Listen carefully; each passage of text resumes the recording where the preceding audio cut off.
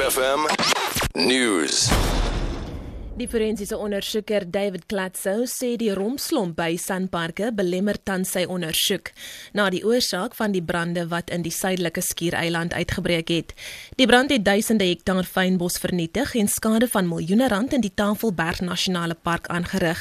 Die Kaapstadse Metro het Klatzow aangestel om ondersoek in te stel. SANParke het hom egter na bewering die park belet en sy eie ondersoeker aangestel om 'n gelyktydige ondersoek te doen. Klatzow sê die park moet besef dat hulle almal dieselfde doel nastreef en dat dit in sy belang is om hom by te staan. Die vonnisopleggingsprosedures van die veroordeelde moordenaar Thandi Makgqubela in die Wes-Kaapse Hooggeregshof tot Woensdag uitgestel.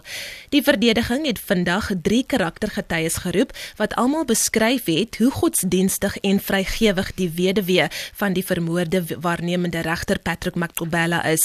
Die verdediging sal na verwagting Woensdag nog 2 getuies roep om te versagting van vonnis te getuig.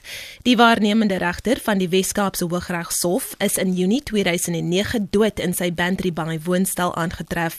Sy vrou is in November 2013 skuldig bevind aan sy moord en bedrog.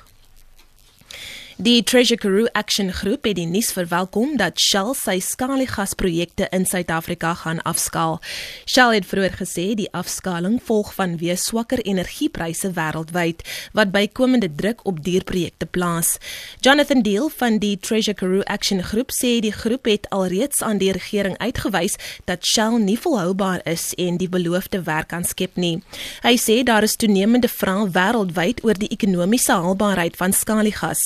Deal sê die besluit sal die Suid-Afrikaanse regering kans gee om sy tyd te neem om oor hydrobreking te besluit.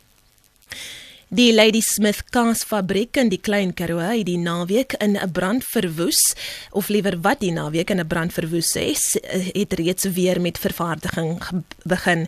Die brand wat vermoedelik liewer weens 'n elektriese fout ontstaan het miljoene rand se skade aan produkte, infrastruktuur en toerusting tot gevolg gehad. Die bestuur het vroeër gesê die werk van sowat 300 werkers is veilig en dat die prosesering sal voortgaan.